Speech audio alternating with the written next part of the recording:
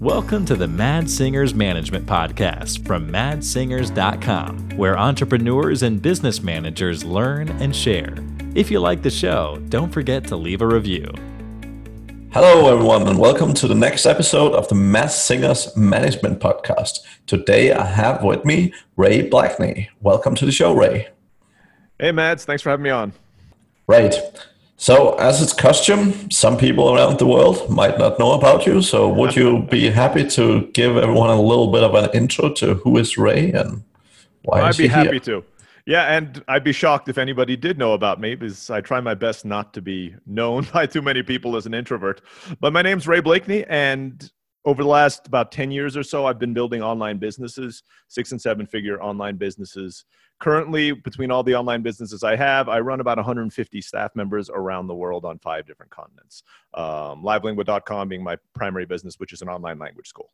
That sounds exciting. That's a lot of staff. Yeah, it's not so bad. Obviously, I don't manage them directly, even though when I started until we got to about 50, it was a pretty flat management style. It was pretty much just me and my wife and then 50 employees all reporting to us. Yeah, we learned that doesn't scale very easily pretty quickly after that. So we had to make some changes. Sounds like a fun challenge. It wasn't at the time, let's say. I mean, at the time, I was pulling my hair out, trying to figure out how to get 50 people to stop emailing me all day, every single day, with the questions. Answering the same questions over and over again from 50 different people is not my idea of a good time. No, that makes sense. So what is sort of your management philosophy, Ray? Like, how do you think when people are talking management, like what do you think about management? How do you think management? So let me take a step back from the management aspect of things first. And I know a lot of people out there, if they're managers, it's the same thing. I start with the people and then I add management on top of it. I don't try to manage the wrong people. So the first thing we did was we actually came up with a hiring process that's a little different than a lot of other people in the sense that once you get by the resume and the emails, I don't ask you any more technical questions because I assume that, I don't have to ask you what you did in your last job if I already read it on your resume. I mean, I'm not going to waste your time with an interview there. We do a lot of personality questions and we do questions that test how quickly people think on their feet. So one of my favorite interview questions is I pick 2 random objects. So for example, a red pen and a white towel. And then I ask, what can you do with those 2 things in 60 seconds? Over the last few years, and we have about 150 staff now, but we've probably gone through about 300-400 over the last 10 years or so. I find the people who can come up with more than 4 or 5 answers to that in 60 seconds tend to be really great employees because they are able to think on their feet and they're creative. Average, though, trust me, is 2 or 3. A lot of people, you should try it yourself. Give yourself 60 seconds to come up with like 2 things you can do with a red pen and a white towel. Some people stick to the literal. Other people get really imaginative. And that's like the one question I ask in all my interviews. After that, we bring them onto the team and we do kind of a 3-month trial period. And it's the hire fast, fire quicker philosophy at that point, right? I mean, if they're not working in the 3 months, you get rid of them. Luckily, about 80% of them make it through that. Finally, we get to the point of your question, which is the management philosophy. And I like to call it goal-driven management. In the more typical management books, they call it like the visionary philosophy. But I kind of think that's like an arrogant thing for a business owner to say that I'm the visionary and everybody else follows my lead. I don't like that role. So I like to call it more the kind of goal-driven philosophy. So I essentially give tasks and goals with deadlines to my team leaders. That's how we break down to teams. We're not big enough that we have like multiple. We have 3 levels deep. They give it to their staff with time frames, and then everybody's job is to get it done. The how, the what, all that kind of stuff. I'm not going to be looking over your shoulder every single day to see how you're doing it. I need it by the end of the month. You need to get it from me by the end of the month. You could do it all at the end, do it all at the beginning. That's generally how I've been managing for years, and I make sure I hire people who kind of fit into that. Now, it's not a kind of hands-off way of managing either. We have weekly meetings. I need to make sure you're making progress every week. I'm here to assist if you're not making progress, but I'm also not going to ask you every day, so how's this coming along? So how's this coming along? So how's this coming along? I've had bosses like that in the past, and yeah, it definitely does not work for me. So that's generally kind of the goal-driven style. Works for me with touch points, kind of at least once a week, and in some cases, when we're getting closer to deadlines, maybe a little more frequently than that. Yeah, that makes sense. Yeah, it's very interesting. I mean, that's very similar to how I like to manage as well, and I like the way that you think people first, right? Because I think fundamentally in a business, like I'm also huge on sort of behavioral and analyzing personalities and so on, right? Because again, like putting the right people in the right jobs, actually finding people with strength in a job to make sure you, hit the right buttons is really key. So. I agree. It's taken us a while. I mean, you don't always hit it. We have a really great culture right now. I'm happy to say we've had multiple employees come to us and say this is the best place they've ever worked. One thing to clarify, we're a 100% virtual company. I mean, we do not have offices anywhere. We have no brick and mortar. There's no place. Everybody interacts in Slack. And one of my favorite things that we do in Slack, we have a channel called the Water Cooler. Everybody has to come and say good morning and good afternoon in the water cooler. So when you come in the morning, you say good morning. And when you leave, you say good afternoon. This creates an interesting dynamic in the team. And this is everybody across every team. It's not team specific. Sure. Conversations start. It's kind of what we lack when we work in these kind of physical office spaces where we all kind of meet in front of the coffee and we start talking about how our day was. This starts happening in the water cooler. So people say good morning. And if they knew that, I don't know, it was somebody's son's birthday this weekend, everybody goes in there and say, hey, happy birthday. How was it with you? And everybody starts talking about that. And I think that's helped a lot and create a culture across our teams. Yeah, that sounds like a great idea. So I know a couple of people who use similar techniques. So that sounds very useful. Nice. What's sort of the biggest challenge you've bumped into when it comes to management? Like you've been at this for a while, right? But what's sort of the biggest challenge you've had throughout your journey, and what have you done to try and overcome that? Great question. So the biggest challenge that I've actually had in management is when the company shifts, but people who were a right fit before are no longer a right fit, and what to do with them. Because there's two different levels on that one, right? The first level is if they've been with us for a few years, there's that kind of emotional attachment. I know these people. I want to continue to work with them. But it's not always a great fit to do so, not only for the business, but for them as well. So we've made kind of shifts in structure to, grow to the next level. And in the end, half of the people, not half, but, most of the people were able to do it, but a few of those people were not able to make the transition into a new role. Even if it was similar to their past role, they kind of were very comfortable where they were, but we no longer needed that role before. And making that transition has actually been the biggest challenge that I faced in management. Is simply, we bootstrapped. All my businesses have been bootstrapped. So I've had multiple 6-figure, 7-figure businesses, and I've bootstrapped all of them from the ground up. So kind of everything grows organically. But unfortunately, that means you kind of plan a team for where you're at, but not for a team for where you want to go. And I think part of it falls on me as the leader. I don't maybe always do it as smoothly. Kind of sometimes some of the changes are a little more abrupt. Opportunities come up and the business shifts. Maybe in what's quick for us, 3 months, 6 months, the business shifts. And some people are just not quite as good as adapting to those changes as other people. I wish I could come to you with this, hey, I figured it all out. I know that's my challenge. I wish I could come, give all your listeners this big solution to the end of it. Oh, you just do this, and that won't happen. Unfortunately, I can't. I think communication is key. One of the other things about the management style I have is every single staff member, all 150, have my direct email and direct contact on Slack. I don't want them to contact me for every little thing. There are direct channels for this. Yeah. But I also let them know that I'm open to hear from them. If there's something that they don't feel comfortable going through the channels for, if it's taking too long for some reason to go through the channels, they can just hit me up. Yeah. I tell them I might not answer you right away. If I'm on a call, if I'm in a meeting, if I'm doing something else, I might not. But within 24 hours, I will get back to you. And if you need to, I'll even set up a one-on-one call, and I'll try to solve the problem. Have you ever had problems with how do you say, making it difficult for your managers? Because sometimes if you have employees that sort of skip layers, right, sometimes that can become a little bit difficult. How have you found that?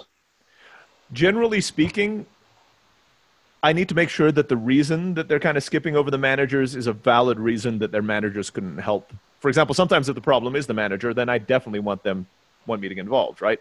And then I sit down, I try to become mediator at that point, right, between the manager and the staff. We try to figure something out.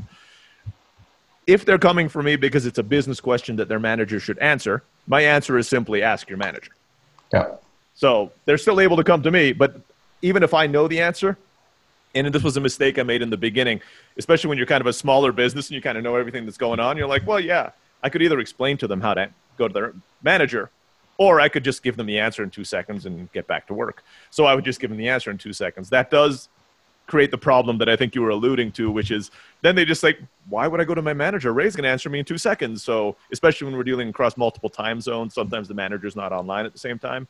Yeah. I had to train myself out of that and say, look, this is not urgent.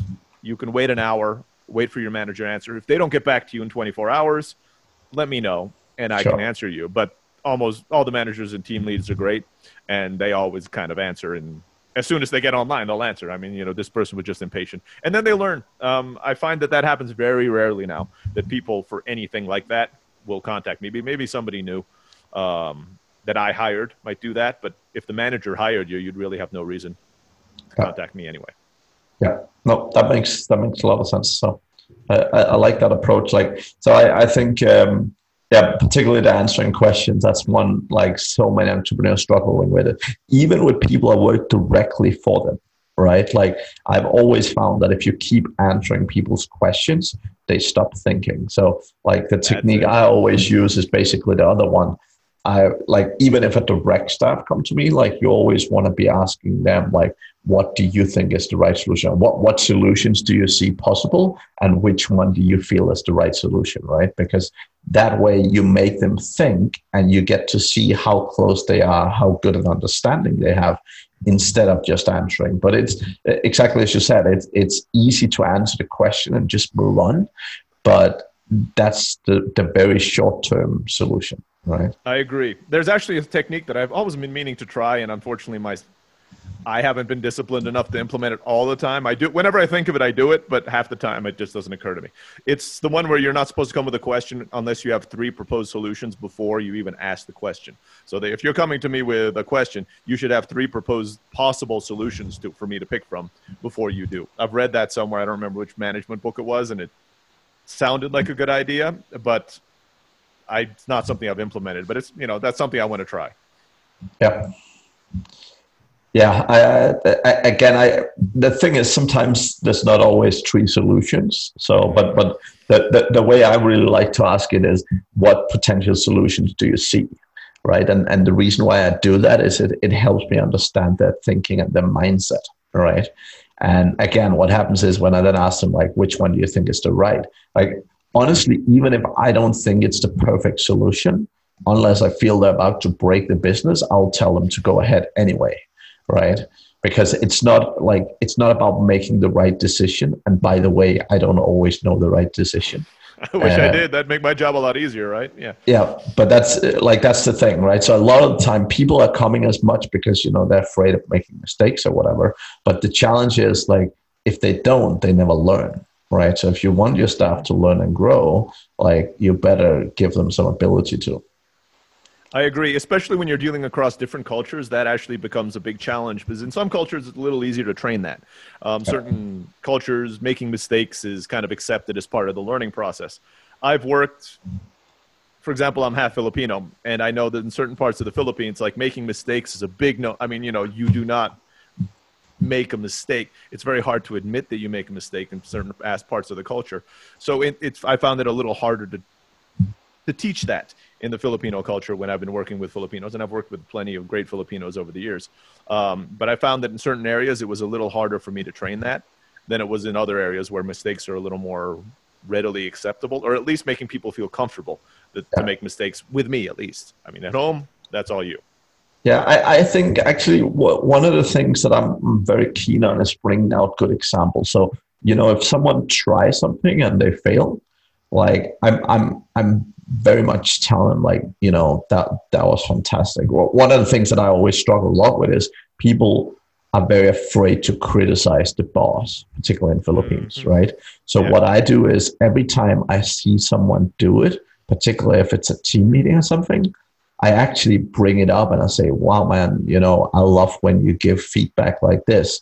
I really appreciate when people are happy to share their views, even though they're different from mine, right? So I actually when I realize it happening, I'm always bringing it out, right? And the challenge is sometimes people are like, oh no, that's a stupid thing, or that's a stupid solution, or whatever. But the whole thing is, it's not about that, right? So I'm very, very keen on always trying to bring out those, and we do the same with culture, right? Like if you have a culture saying always be honest to people, or always have a very honest culture. If people are saying something, let's say, for example, sometimes to a client, sometimes people will be like, oh, we don't tell the client because they probably won't realize, right? Like, oh, wait a minute. Our culture is honesty and trust. And therefore, if we make a mistake, we want to tell people.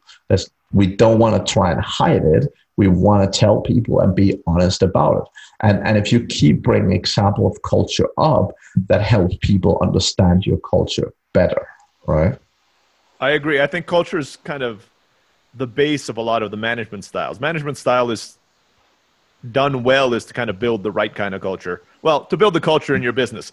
The right kind of culture comes afterwards. Some people use their management style to build the wrong kind of culture as well, even, if you want to build that kind of business, but hopefully you're trying to do the right thing. And I agree. The transparency and honesty is like a key part of our business, both internally and externally. If you're lying to clients, you're going to start lying to your coworkers just because you're going to think that's okay. And, it could really be toxic in your business. Hopefully we never have to do that with ours. As far as I know, we don't, unless it's somebody's hiding it from me. No, but and even in employees, sometimes it happens, right? Like they're like, oh man, I had this deadline tomorrow, but I'll be a day late. Maybe, hopefully, I'll just, boss won't notice, right? He will hopefully not ask me for it or something. And I always bring out the examples because I think particularly the positive reinforcement, I think make a huge difference because it kind of shows people that it's acceptable. I love that. I'm going to actually start implementing that with some of the people as well, the kind of the positive reinforcement of the criticism. Luckily, whether they do kind of with a half joke, but criticizing me is, I don't think most of the staff have any problem at all doing that. They kind of do it openly, but they do it politely, right? They're, like you said, they don't go in there and say, wow, you're awful or something like that. They kind of say, hey, this isn't quite working well. Can we do this, or can we implement that? And that's obviously received a lot better from my end. And I enjoy it. I mean, one of the examples I use is I've been practicing martial arts now for 20 some odd years. And there's a saying I like from martial arts that say that there are only two types of students that the teachers don't teach: the perfect students and those who aren't worth it. Yeah. And no student's perfect, right? So pretty much, if you're not getting feedback from somebody, you're either thinking you're perfect, which you're definitely not, or people don't think you're worth giving feedback to. So kind of building that in your culture, I think it's useful. All of us are worth giving feedback to. Wait a minute. Are you bursting my bubble here? Uh-oh. Okay, Mads, you're the exception to the rule. But, the rest of us, we need the feedback, right? Yeah. Yeah. No, that's good. That's good. One of the things that most of my audience tend to struggle with a bit is around delegation. What have you generally found? Like, have that ever been one of your problems, and any sort of hints and tips around delegation? Yeah, I mean, I think like every entrepreneur, I had nobody can do it as well as me mentality, right? When I started, I was answering the emails. I was, coordinating everything other than in the language school teaching the classes, because I have no business teaching anything. But I was doing everything else. And I believe nobody is going to do this as well as me. It's a total fallacy, obviously, because I think an example I heard somebody say is, you're saying of the 6 billion people on the planet, there's not a single person there who can do your job as well as you can. And then when you look at it in that perspective, you're like, yeah, I doubt I'm that good at answering emails or whatever it is that I need to delegate out. Yeah, no one knows my company better than I do, right? That's it. And I'm like, nobody's going to answer the emails. Nobody cares about the clients as much as me, all of that. So I definitely faced it. The biggest challenge was that first hire, though. And I think I got lucky because the first hire was really good. Yeah. And once you hire somebody and they're doing it better than you, your whole house of cards comes down. You're like, wait a minute. I mean, the risk at that point it's just not hiring everybody. I mean, because you're like, wait, he can do that. Now I can hire out. I mean, I don't like doing that either. I don't like doing that. I should hire this person, this person, this person. And then you can kind of go on this hiring spree that's maybe not be the best plan, doesn't have the best plan to it. So you end up with more staff than you need. I also made that mistake, and we had to kind of pull people back at that point. But that was it. That first step for me, making sure it was a good experience is a big thing, because if the first person had done an awful job, I might not have thought the same thing. Hire one good person, and you'll never have that fallacy again. And then your business will grow as a result. When I hired the first person we hired, especially the first Westerner we hired, a guy from the UK, he's still with us. Our business doubled in 12 months after we hired him. That's it. I mean, it's that simple. Ever since, I've never looked back. Yeah. No, that makes a lot of sense, and I'll look at it very much the same way. I think a lot of the time, I think people really struggle with they also struggle with the mental piece of actually letting go, right? Like they often like they want to be busy, right? Like I see it so often, like people are like, oh, I'll just check the customer service email before I go home. And, they have these small things that other people is actually responsible for doing, but, they want to feel busy. They want to feel like, oh yeah, I worked 12 hours today, like I'm fucking awesome. And I'm the reason why this company does well and so on, right? Instead of actually doing the things that they should be doing, which is often the big mistake, right? And, at least from my experience, you'll be busy anyway. I mean, as soon as you hire somebody to answer the emails, you have like you say, there's work where your time is better spent, and you'll start working on that. Then you hire somebody to, do the accounting, and you're like, hey, I can do more of this, which I'm really good at. So it's not necessarily, if feeling busy is what you're looking for, you don't have to go down this route. I know it's my tendency. You will have plenty and plenty of work to do. You're not going to suddenly be out of a job unless that's your goal, in which case more power to you. I mean, delegate everything out and do it. I think I'd be bored right now, but I do hope for a day where I mean, I always say the same thing, right? Like I don't know anyone that opens a computer in the morning. I don't know any entrepreneurs who opens a computer in the morning and have nothing to do. Like I've never walked home one day and had nothing on my to-do list, nothing I could do to improve the business, right? Like it just doesn't really occur. So exactly. So if anybody has that fear, it's totally unfounded. I've been doing it almost 12 years now, so running businesses. And I can't think of a day where that hasn't happened. I have built the businesses up to a point. Now I'll put a caveat on there. Built the business up to a point where I can take a week, a month off, and the business is fine. So my general responsibility is growing the business. It's not running the business. Yeah. I'm starting a new venture right now, which is a marketing company. Okay, now my business, I'm going to jump back into running the business because I bootstrap. I don't want to bring money from another business in there. I enjoy that part. It's fun. I'm doing it by choice. But once you get to a certain point of running businesses is not where my interest lies. So once they're successful, that I should have a team in place to run them. And then I just have weekly status meetings. Since all my businesses are privately owned, I don't have a board, but essentially I act like a board member at that point, right? I have somebody running the day-to-day operations. Once a week, give me a report. How are things going? What can we do? And that's it. Yeah. I think we look at it very much the same way. Like I also I love the process of building the businesses. And for me, it's particularly putting the right team together that can run them without me. I find very fun. So but I again, think we're creatives. I think that's the real thing. This is our art in a way. I mean, creating business is our platform for doing art. We don't paint. I can't paint to save my life. I barely made it out of kindergarten. I think I could never color between the lines to save my life. But once I found business, it's the limit is your imagination and kind of what you can do and what you can put together. Like what tools can you put together with what people to make something really amazing happen. I'd say this way. I hope your handwriting is better than mine, because handwriting is I would use that word very loosely to describe what I put when I put a piece of, a pen to a paper. Unintelligible. I don't think I've written a whole page in over 10 years. I'm a computer engineer by training. I can type very quickly. But if you want me to write, it is chicken scratch. I mean, it is something awful. So, yeah. Definitely. Sounds like we're very alike. Great. So, what's the biggest business challenge you've ever had? And like, how have you sort of overcome that? Biggest business challenge was losing my business overnight. So the story is my LiveLingua is actually the second iteration of the same business. So when I first built LiveLingua, it was 11 microsites. So it was all these like mini sites, SpanishLessonsOnline.com and stuff like that. Yeah. Doing pretty well.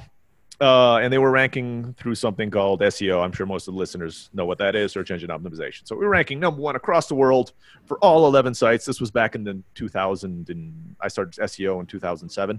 So, you know, it was I had tools, I had all that kind of stuff. Nobody was even close. Wake up one morning, there was an algorithm update in 2012 called Google Penguin. Wake up one morning, my websites disappeared. Totally gone. Now, at that point, we were still in, I think, the mid to low six figures, so we didn't have a huge amount of staff, but we had 2 staff members and probably about 30 or 40 teachers on staff. I had to get them back up. Now, we had a little bit of an advantage. The way that we work, you know, we have students and they keep paying, so it wasn't that overnight our cash flow dried up. We just have to worry about the attrition rate, which is about 7%. So every month we were going down by about 7%. I had to build it up again from the ground up after that. So long story short, I kind of tried other marketing methods. I developed the system and I kind of built the business back up. But this time with, you know, a much more robust system. We still use SEO for our business, but I brought in team members to kind of do other types of marketing to build our business up. We're sadly still 50% dependent on Google, a little over 50% dependent on Google. There's no real way to escape that online. But we're a lot more robust. And luckily the team members that were with me then are still with me. So they kind of put it through the thick and thin. We let them know. You were talking about honesty. I told them, I'm like, look, we literally lost our business overnight. I told them, this is how much money we have. I live way below our means as far as, you know, how much we make every month. We live off about 10% of what we make every month. So we have savings. We can do this for about a year. See if we can get this boat, you know, pointing in the right direction. I can't give you guys a raise, but I'm not going to cut your salaries either, but we need to work. And they performed. I mean, they started doing tasks outside of their regular jobs. Both of them are like some of my lead managers right now, even though they were just the lower level employees at the time. And it worked. I mean, then I did work 14 hours a day, 7 days a week, you know, at that point to try to build the business back up. So it took a while. That's the cycle of it. That's the cycle of it. Exactly. So. Those are the days where I'm like, wow, I wish I had a 9 to 5. I'm a computer programmer. I'd make a decent salary. You know, it'd be a lot less stressful than this, but no, this is so much more fun. Yeah, I would say I also had some personal, what do you call it? Personal experience with penguins and pandas and stuff that wasn't pleasant in any way, shape, or form. So Panda did not hit me at all. Penguin, yeah, just bent me over and had its way with me. I mean, it was that was painful. Yeah. Stuff happens. Exactly. It's part of it. I think, though, it doesn't even matter if you're in the online space. There's always stuff like that. The restaurant where the highway changes or something like that, and your restaurant goes bankrupt. Or the road outside is going to be under road work for 6 months where no one can enter your premises. Exactly. And suddenly, so, I mean, you know, this is our online space, but we also have the opportunity to start businesses for pennies in the online. If you have the right skill set, you throw up a website, you know a little bit online marketing, you can start a business for $50, $60 a year if you're willing to put in the legwork to do it. You can't do that with a restaurant. I mean, that's,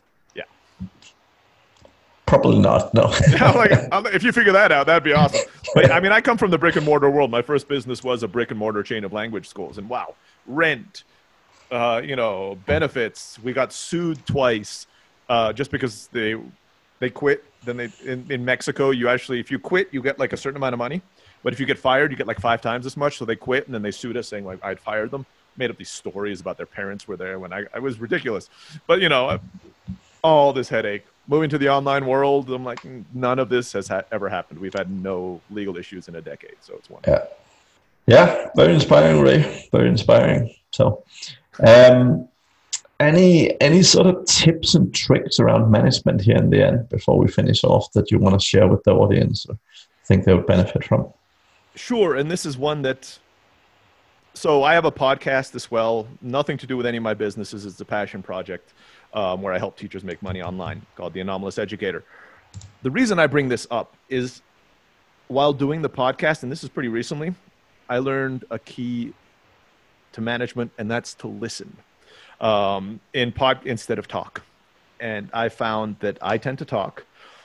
When I was in the meetings, I would tend to dominate the meetings. And through my podcast, I found out that, hey, just ask a question, sit back, and let everybody else talk. One, I'm very outgoing, but I'm an introvert, so it's actually a lot less work for me. You just ask one or two questions, and everybody does it. And I found that the kind of information I get from the staff is much deeper than what happened when I just kind of led the conversation, and up to a point, maybe they even told me what I wanted to hear because I would lead them to a certain answer. Now I get much more diverse answers. So my tip is listen to your employees instead of doing all the talking. I love it. I would say the hardest thing I've ever done is starting a podcast, because I'm used to going on other people's podcasts and talking nonstop for 2 hours. And then, but actually, pushing yourself and learning to listen a little bit and shut up have been interesting experience. So I think, again, you and I seem to have very similar personalities, Mads, and it was exactly the same thing. I'm like, wait, the podcast isn't about me. It's a lot easier for me to interview on podcasts, just like on this one. Hey, you want to talk about business and what I do? Oh, that's wonderful. But, listening to other people, that takes a lot of work. But even doing that internally, I found that even in my personal relationships, that it actually has been really, really useful. I'm still working on it. We still fall back on our old habits. If I don't think about it, boom, I start talking and dominating the conversation again. But I'm trying my best. Yep, that makes sense. Ray, if people are desperate to get in touch with you, what's the best way of doing that? Sure. I don't know why you'd be desperate to get in touch with me, but if you wanted to, the best two ways are through my two main businesses, which is livelingua.com. It's an online school. We were talking about transparency. You can go to the About Us page, and my email is right there. And if you come and sign up for language lessons with us, I send every new student a personal welcome email from me with my direct email address. So it's very easy to get in touch with me there. Or you can get in touch with me through my new agency, infiniteupcycle.com. It's a content amplification agency. And same deal. Go to the About Us page there. Email is published. You can go, just copy and paste the email. It's Ray at Infinite Upcycle or Ray at LiveLingua. I'll tell you guys right now. And just send me an email. I might be dating myself because email is the best way to contact me. Don't hit me up on Pinterest or Instagram or Twitter. I'm not really active on those. Facebook is the closest social media that I'm on. Awesome, man. Thank you very much for joining the podcast. It was a pleasure talking to you. Thanks, Mads. My pleasure. Thank you for listening to the Mad Singers Management Podcast. Please leave a review. It means the world to us. You can also learn more about management at madsingers.com.